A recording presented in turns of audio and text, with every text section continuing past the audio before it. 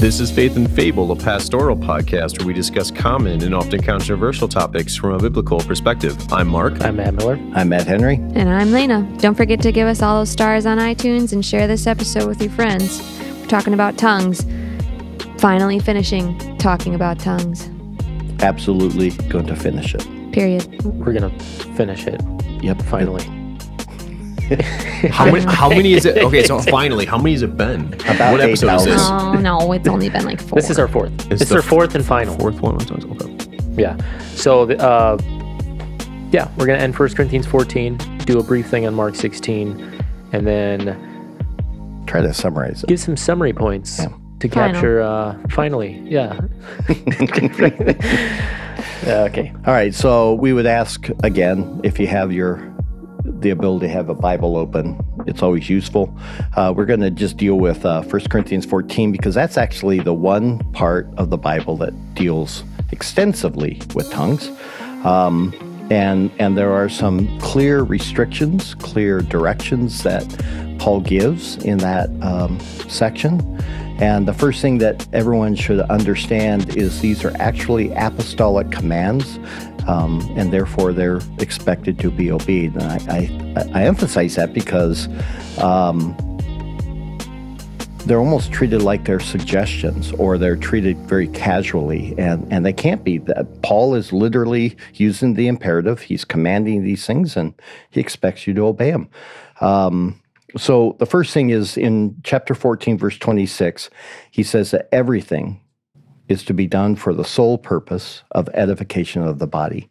In other words, you as an individual are not the purpose for tongues ever. You are not the purpose for preaching ever. You are not the purpose for prophecy ever. That's not the point.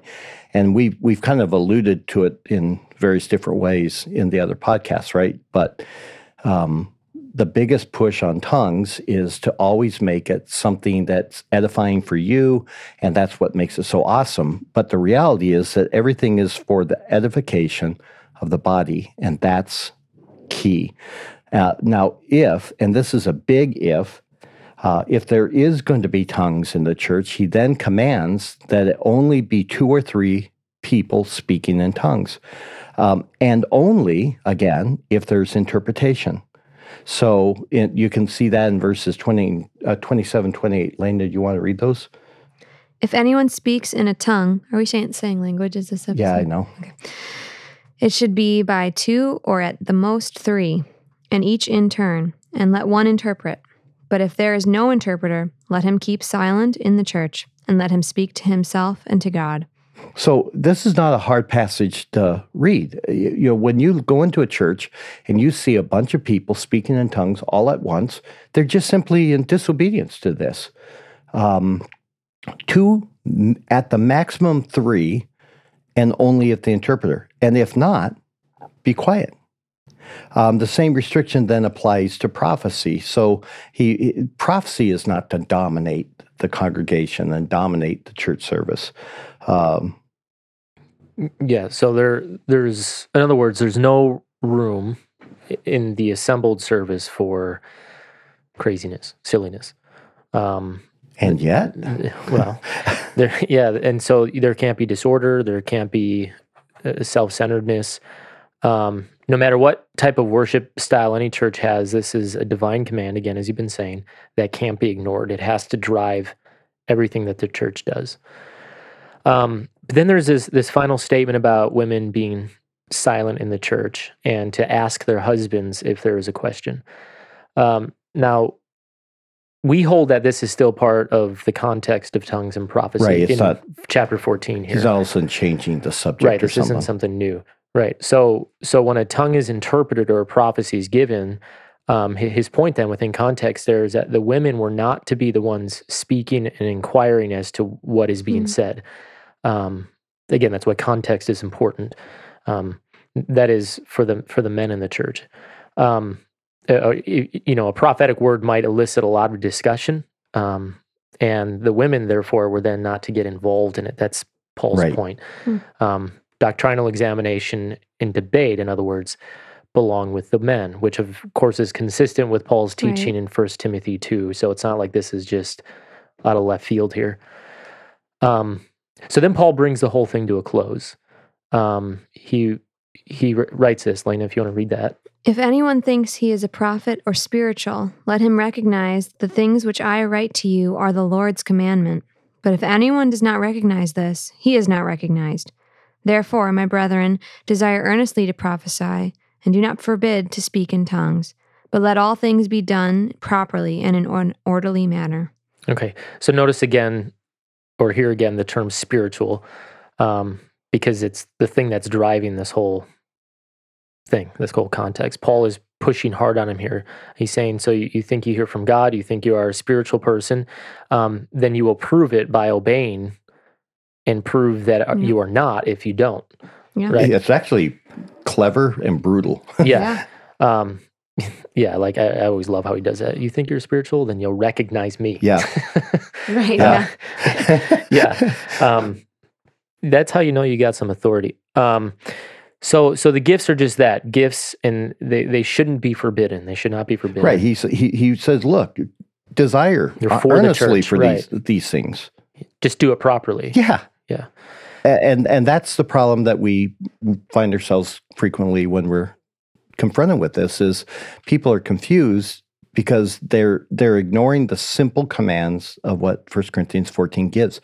These are not hard commands. They're clear, and we just ignore them. Or we say, okay, well, that's only if they need interpretation, but we're all in a group praying our private prayer language. So it's cool. It's like, no, when the church gathers and somebody's speaking in tongues, somebody has to interpret it, and you can only have 2 or 3 do it. Yeah. And by definition, they'll be done corporately. Yeah. You can't have the tongues being done privately because it's a gift for the edification and building up of the body. And yes. And then on top of all that, he's like, and if you don't agree with me on that, then you're proving yourself not to be that spiritual person. Right. And you should be ignored anyhow. Mm-hmm. I mean, you're not going to win the argument in it. So if somebody wants to debate the tongues things, it's like, fine, debate all you want, but you're simply ignoring the text. And at that point, you can't even have a really sane discussion because you're not talking at the same level. Right. You have 2 different authorities, my experience and the text. All right. So then this whole thing started because a guy asked us via a Facebook Messenger about the Mark 16 passage in tongues. And now he since has learned a lot about Mark 16, but we're going to just touch on that lightly. But in Mark 16, starting in verse 9, there's a lot of questions regarding, first of all, does it even belong to the book of Mark? And some people know about this. A lot of people don't know about it. Most translations, they'll bracket it. They'll put a bracket, or they'll footnote it, or somehow they'll make a mark. And then usually in a footnote or something like that, they'll mention that many manuscripts don't contain this. It's highly, highly doubtful that it's part of the original writing of Mark. But that gets into an issue that we're not getting into in this series. It's called textual criticism. It's a fascinating study. It's actually a very encouraging study, but it's not for this time. What is needed to be said is that the mention of tongues shows up then in verse 17, and it's part of what Mark. It's a part of the Mark's gospel that's likely not actually written by Mark, and it doesn't belong in the Bible. So that would be my quick and dirty answer to anybody. It's like, well, what about Mark 16, 17? I'm like, yeah, it's not even it. I treat that like I treat the woman caught in adultery. I don't know your position John on 8, yeah. It's like that thing shows up all over the place. Right. In fact, I think it shows up in Luke on a few manuscripts. It's like this magical story that just got showed up, and now it's just part of what we do. But it's not the book that or it's not the section that you should ever begin to develop any kind of Doctrine. theology or Yeah. doctrine or practice, because there's severe questions on it. Right. So I would just simply say to them, it doesn't belong there. But having said that, what do we do with it? Let's just treat it like it does. We would treat it in light of the rest of Scripture. And so everything we learned in Acts and 1 Corinthians apply to this. So it still doesn't change Paul's commands. It doesn't change what we learned in Acts. Right. They're You still would interpret it in light of right. everything else. But let's read it in its context. So Elena, you want to read verses 17 and 18? Okay. And these signs will accompany those who have believed. In my name they will cast out demons. They will speak with new tongues. They will pick up serpents. And if they drink any deadly poison, it shall not hurt them. They will lay hands on the sick, and they will recover. Yeah. So the idea given by those who hold that this is part of Mark is that tongues are, of course, to be considered normative. Right. It is one of the signs that will be present. So again, what do we do with this? Well, as we've been saying, if someone wants to use the passage to argue that believers must show evidence that they are saved by speaking in tongues, then fine. Yeah. I mean, okay, great. argue it. But then they must also hold that the rest of the passage is true as well and normative for every Christian as well. So give them poison. They can drink poison. Yeah, hand them a cup. They'll heal the sick. They can handle poisonous snakes without harm. Everything else in that passage has to be true for them as well. And it's not on occasion they may heal, or on occasion they may accidentally drink poison and not have a problem. It says in absolute statements that these things are true and they will accompany those who have believed. So if they drink deadly poison, it will not hurt them. Yeah. It doesn't say accidentally or anything else. This is why it's important that people think. Yeah. Yeah. No restrictions, no caveats. This isn't potential. It's very normative. And so we just point out that the people arguing for tongues here, again, are not being faithful to the rest of the section. And so we just move on. Yeah. Next. Yeah. And we would counsel the same to anyone who's engaged in a conversation with someone who's arguing that Mark 16 is true or normative or part of the biblical canon. And to be honest, we have found in our own personal experience that when we talk to people about the whole issue of tongues or speaking in foreign languages that you don't know, it's hard to have a sustained conversation with somebody who fervently disagrees with us. And the reason is we're almost never able to just deal with the text. It's like talking to a Catholic, Yeah.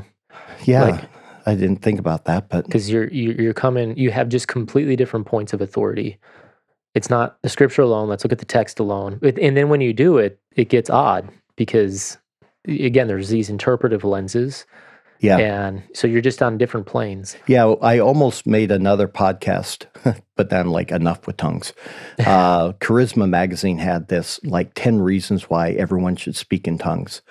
And it was a horrid article. But it was interesting. I was telling you about it, how they're having all these verses attached to each argument, but so many of them have nothing to do with tongues, but it gets into the whole broader doctrine of this doctrine of the Holy Spirit. So pray in the Spirit, what that means to them, without it ever saying that means speaking in tongues, or be filled with the Spirit, not drunk with wine, that means speaking in tongues. I'm all the way through it, it's just filled with these terrible understandings of what the text actually is saying. And so again, you can't even make an argument. Right. So I think that our hope in the podcast is it provokes people to think, study, consider it, but we're not looking to convince a hardcore person who believes in speaking in tongues for their private prayer language, or that they're somehow in touch with angelic speech. It's if you want to do that. And we don't have to. It's if the people who are on the fence, they're not certain, they want to look at the text, hopefully this will have been a helpful series for you. Yeah. So let's summarize what we've learned, because we've actually covered quite a bit. The first thing we did is that tongues is simply a language. Right. And it's useful only if it's understood by the listener, such as what we saw in Acts, or it is interpreted. Those are the only times it has any value. You have to have the listener know that language, or you need an interpreter. If you don't have those two, it's just babble. Right. So, second, tongues by itself does not build up the church, and therefore is of lesser value to the church. So right away, if you are listening to this and your friend is just telling you, no, you got to be speaking in tongues, you got to, you already know there's something wrong there. It's not the primary or preeminent gift in any way, shape, or form. It's really brought to a low level of importance in itself. The third one would be that tongues is not something that all believers should have, nor is it ever stated that it should be normative in their lives. Yeah. So if you've not spoken in tongues, you can breathe. Yeah. It's not indicative of your salvation. Fourth, it holds an extremely small place in the New Testament, and great suspicion should be present whenever it figures prominently in the life of any church. Yep. If your church is defined by that, then there's something wrong. Fifth, all gifts are to be viewed through the lens of how they build up the church and never oneself. Yeah. All gifts. Doesn't matter what they are, and that includes tongues. And again, that's so important, especially when the conversation about tongues is brought to the private prayer language. 6, if someone wants to try to argue that their tongue speaking is some ecstatic language that is heavenly and a private prayer to God, fine. In itself, it will ultimately prove to be harmless. But if they try to foist it upon a church, then they should be corrected. It's not something you can just pass over. Have you ever had somebody try to do that in a church service? Probably. Not at mine. Yeah, I have. Yeah. And I just told them to shush. And then they stopped, and then they were deeply offended. I'm like, well, that's okay. You've offended me and everyone else, so sure, join the club. We used to have it at in California, though. Did you? Yeah, you get that, and people stand up and all of a sudden have a word from the Lord, and we had security just kind of, they were really good about it, too. They just kind of nicely, gently, but quietly take them outside, and and everyone just went right back to listening to the sermon, but pain. All right, so that's tongues. That's a topic. We're done. We're going to talk about something else next. Yeah, absolutely. We're tired of tongues. But until then, go ahead and make tell them. Make sure to tune in, join the conversation. Let us know what you think. We do want to hear from you. And don't forget to like, share, comment, rate, review, and tell all your friends.